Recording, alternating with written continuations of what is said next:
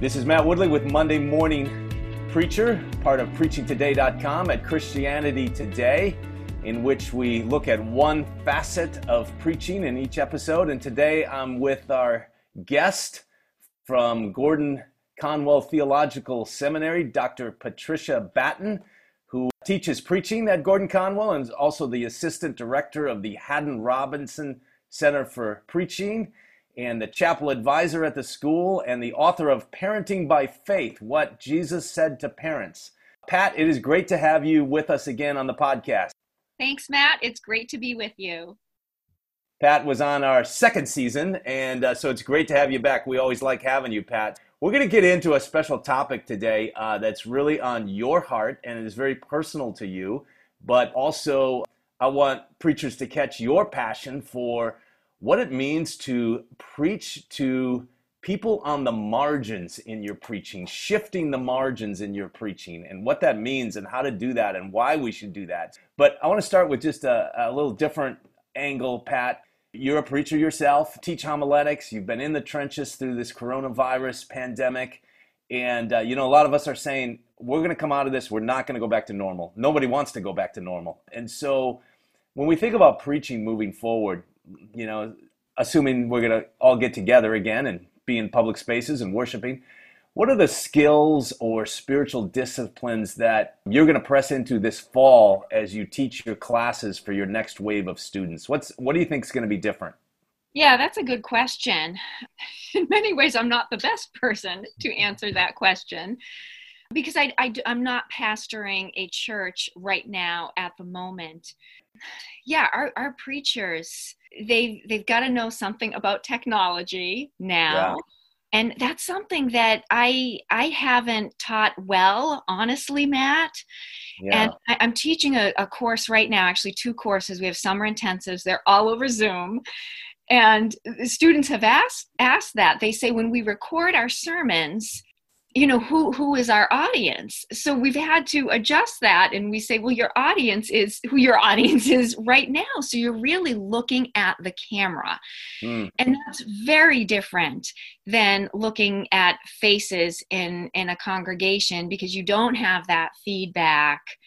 You can't make that eye contact. I've actually only done it once during this pandemic, and it's just bizarre, but we need to learn how to do that because we don't know what the future holds. We'll be back in public places, but I think at this point all of our worship services are going to be broadcast in some capacity because it will meet a need. We're talking about those people on the margins in particular. So that piece of it's not going away. So we have to learn how to do that well.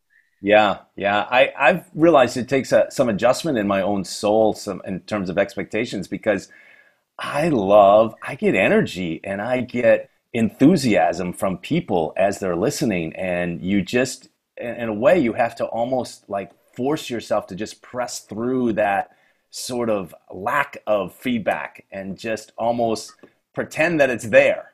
Right. It's hard because in a sense you feel like you're just giving a sermon. I mean, students do this all the time. It's their first sermon and they just want to get the thing out. Like, I just want to give you my sermon and then I want to get out of here. And, real preaching, we're communicating to the people right there. There is this give and take. So it's hard and you want it to be genuine and authentic. Yeah.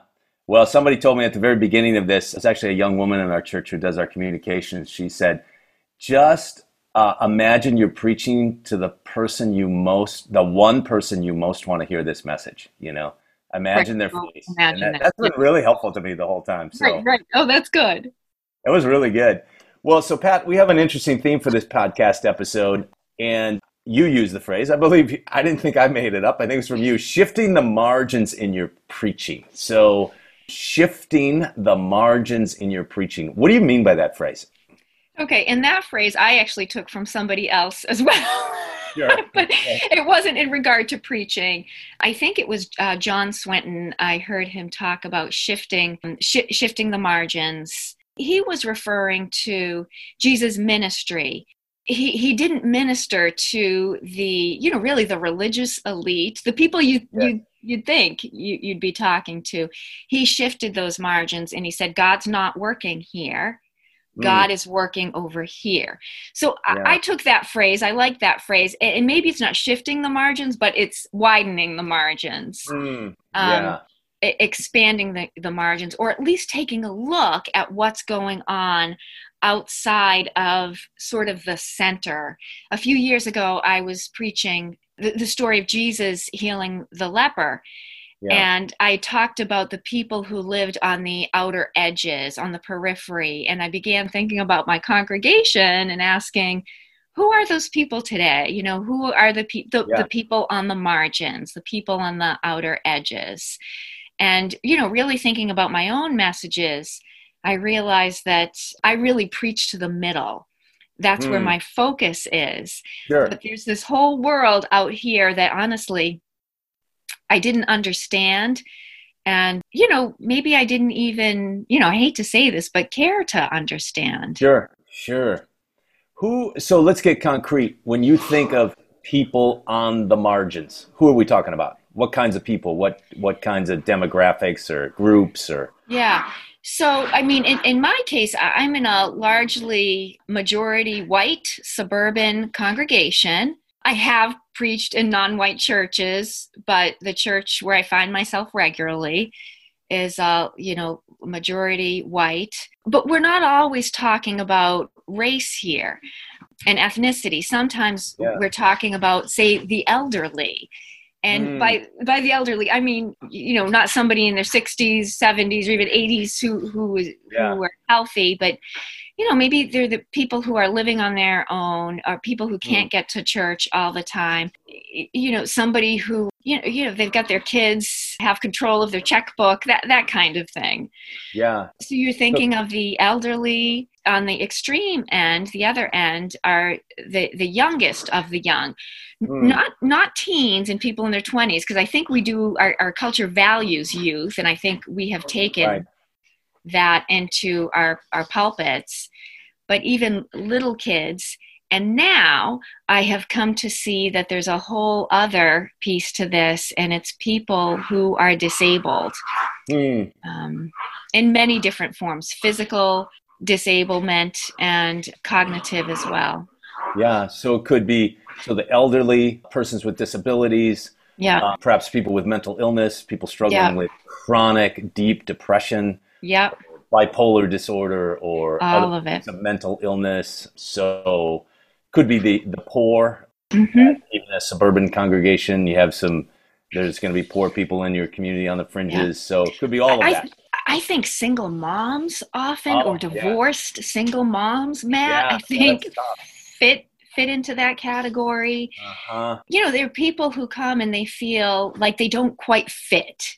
Yeah, that's great, Pat. So you said you tend to preach to the middle. I think most of us do, because that's sort of our power base. That's the people that are our leaders. That's the people that give the most. That's the people that give the most feedback about our preaching. So why is it preaching to the margins? So this is going to stretch us. We're going to have to think a little bit about how to do this. Why is that so crucial in everyone's preaching ministry? Why should every preacher perk up now and say, I need to learn this. I need to learn how to do this. Yeah, I think it absolutely is crucial. I don't think this is a little extra preaching thing that we can take a couple months and work on. I think we have to do it because I think I don't think it's too strong of a word to say this. I think it's sin if we don't. I really do. In 1 Corinthians 12, I mean, I don't know how you read this. I'll just read part of it. 21, the eye cannot say to the hand, I don't need you. And the head cannot say to the feet, I don't need you. On the contrary, those parts of the body that seem to be weaker are indispensable. And the parts that we think are less honorable, we treat with special honor. And the parts that are unpresentable are treated with special modesty, while our presentable parts need no special treatment. But God has put the body together, giving greater honor to the parts that lacked it, so that there should be no division in the body, but that its parts should have equal concern for each other. If one part suffers, every part suffers. If one part is honored, every part rejoices with it. Now you are the body of Christ, and each one of you is part of it. So I really think we've followed our culture, and if you look at what's going on in our nation right now, that's not a good thing. We need to look at these other voices. It's not always the majority. There's something else going on here that is biblical and that is godly, and we need to take a look at it. I've been thinking about, in terms of research, when you undertake a research project, you may set delimitations. So with delimitations, you're defining basically the scope of your project. You're saying, you're defining what you're not going to talk about. So you talk about what you're not going to talk about, and you sort of put it off to the side and you say, we're doing this. I get the sense that in preaching, I think I've done this, but I think many of us have sort of set these delimitations. We've said, okay, here's this group, we're just going to put it over here.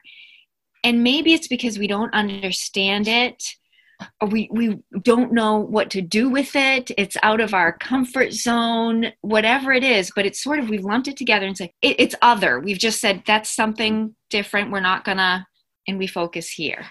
You're right. I mean, that's totally Pauline, his whole emphasis on strength and weakness, which we see all throughout the Pauline corpus, where did he get that from? Jesus.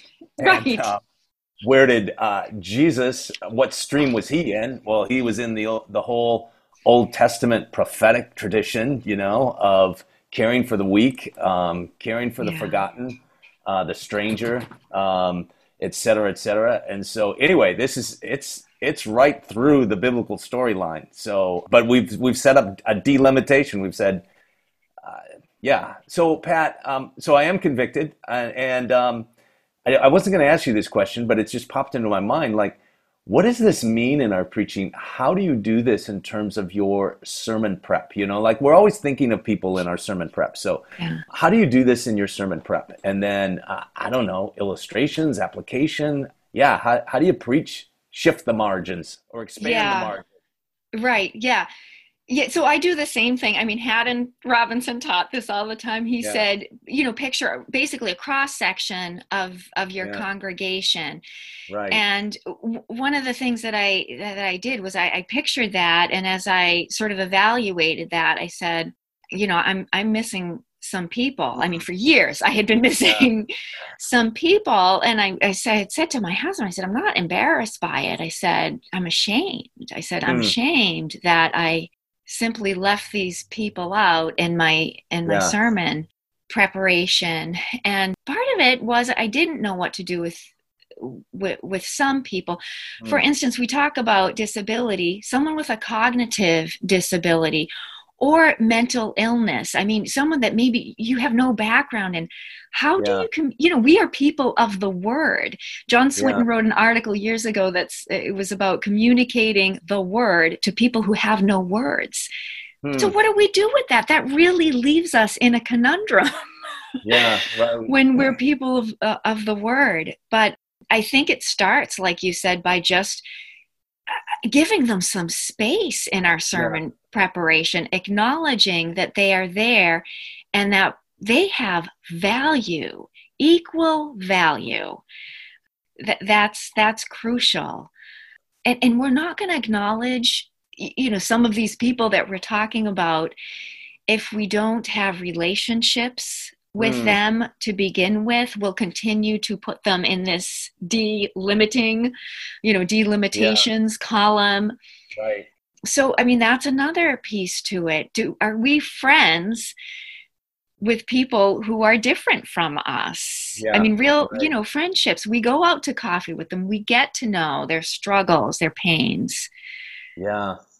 That's great, Pat. I'm going to come down the ladder of abstraction here, so I bet I know you're a fan of the ladder of I abstraction. know the ladder well. Yeah, you're coming down to from living things. You're coming down to my cat named Fluffy. Yep. So let's talk about Fluffy.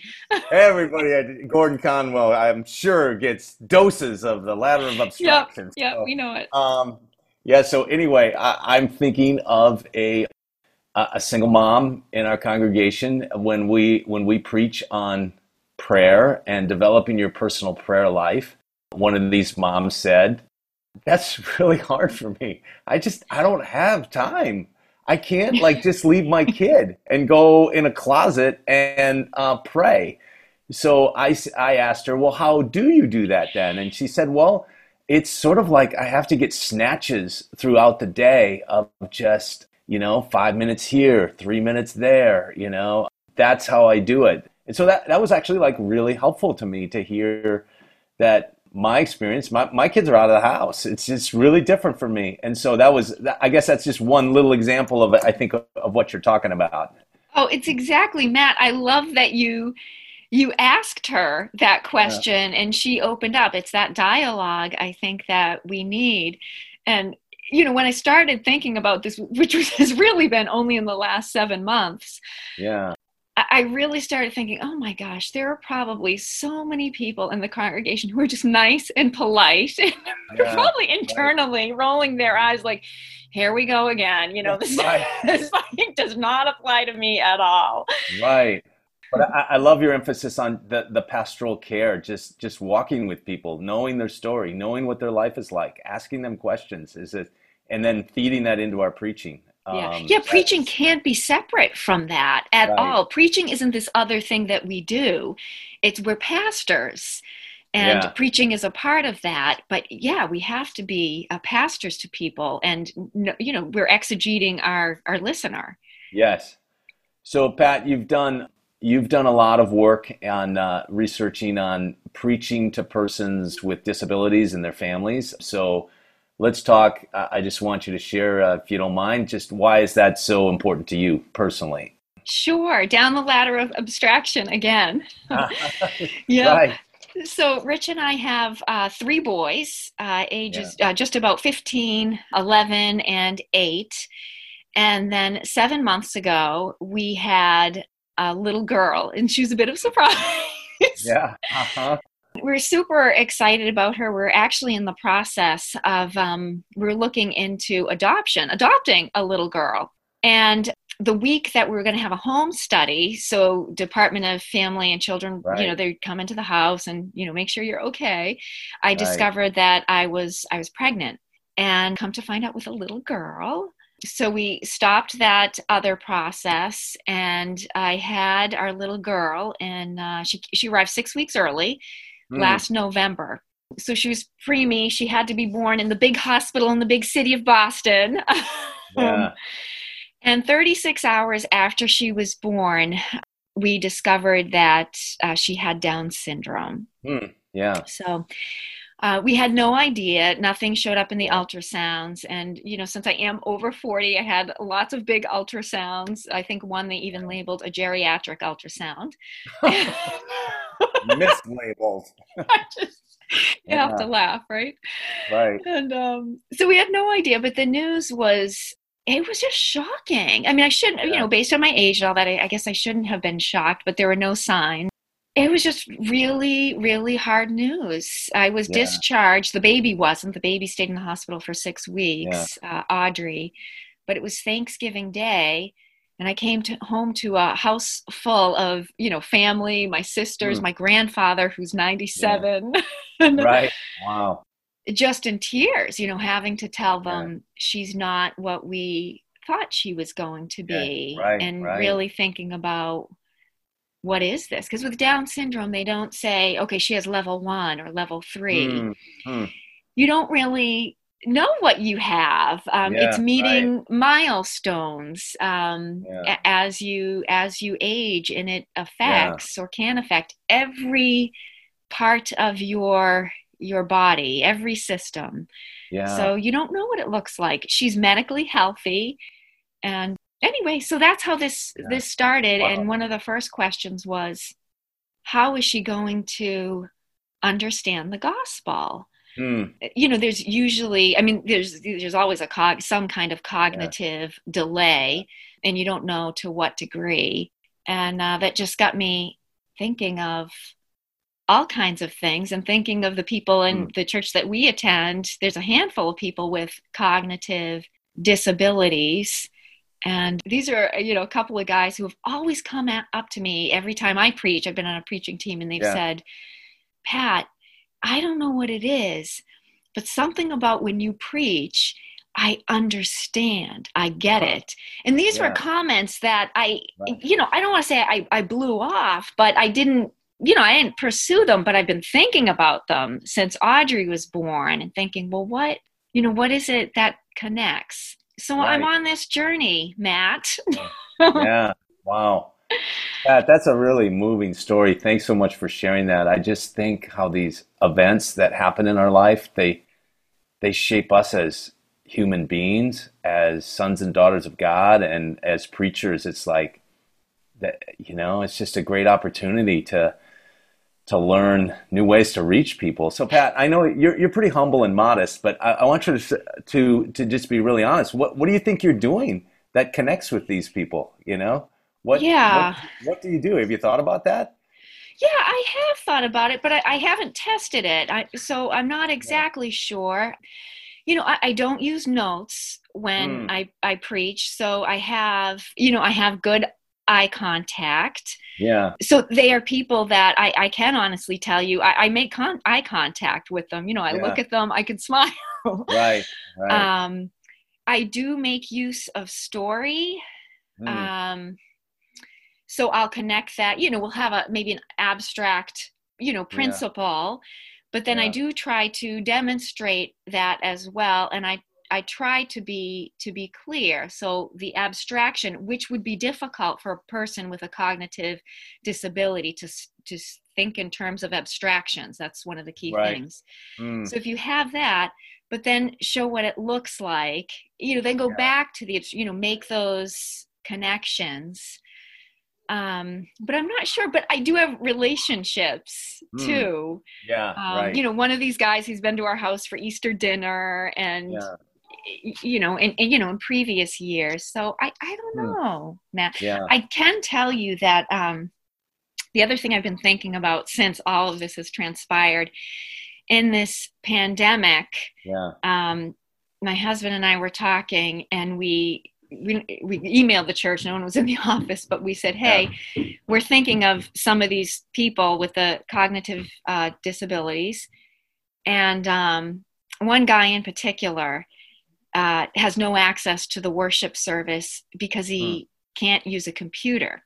So I Right. called him on the phone, and he had explained to my husband. He said, it's not that I don't have a computer. He said, I went to classes at the library to learn how to use one. He said, I just can't figure it out. Yeah. Oh my gosh. So, he couldn't hear the sermons. He had Right. no contact. And this is someone who, has a lot of social isolation anyway because Right. of Yeah. disability. So we emailed the church and we said, hey, is there any way that, this group of people could sit socially distant in the church service while you record it? And the answer was, Pat, we're already doing that. Hmm. And I just thought, wow.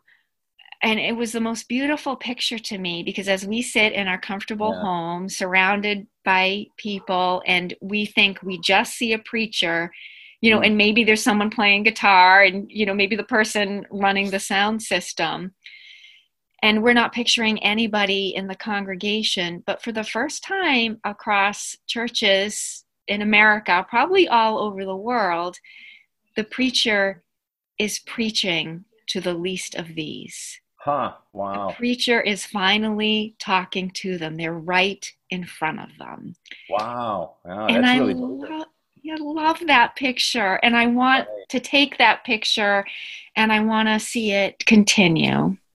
Wow. That's really good. So when we're just staring at that camera, or even when we regather, most of us are going to continue to live stream in some form, but those people they're there. They're there because They're they need listening. to be there. Yeah. Yeah, and they have access. They can They, get there. That's yeah. really good.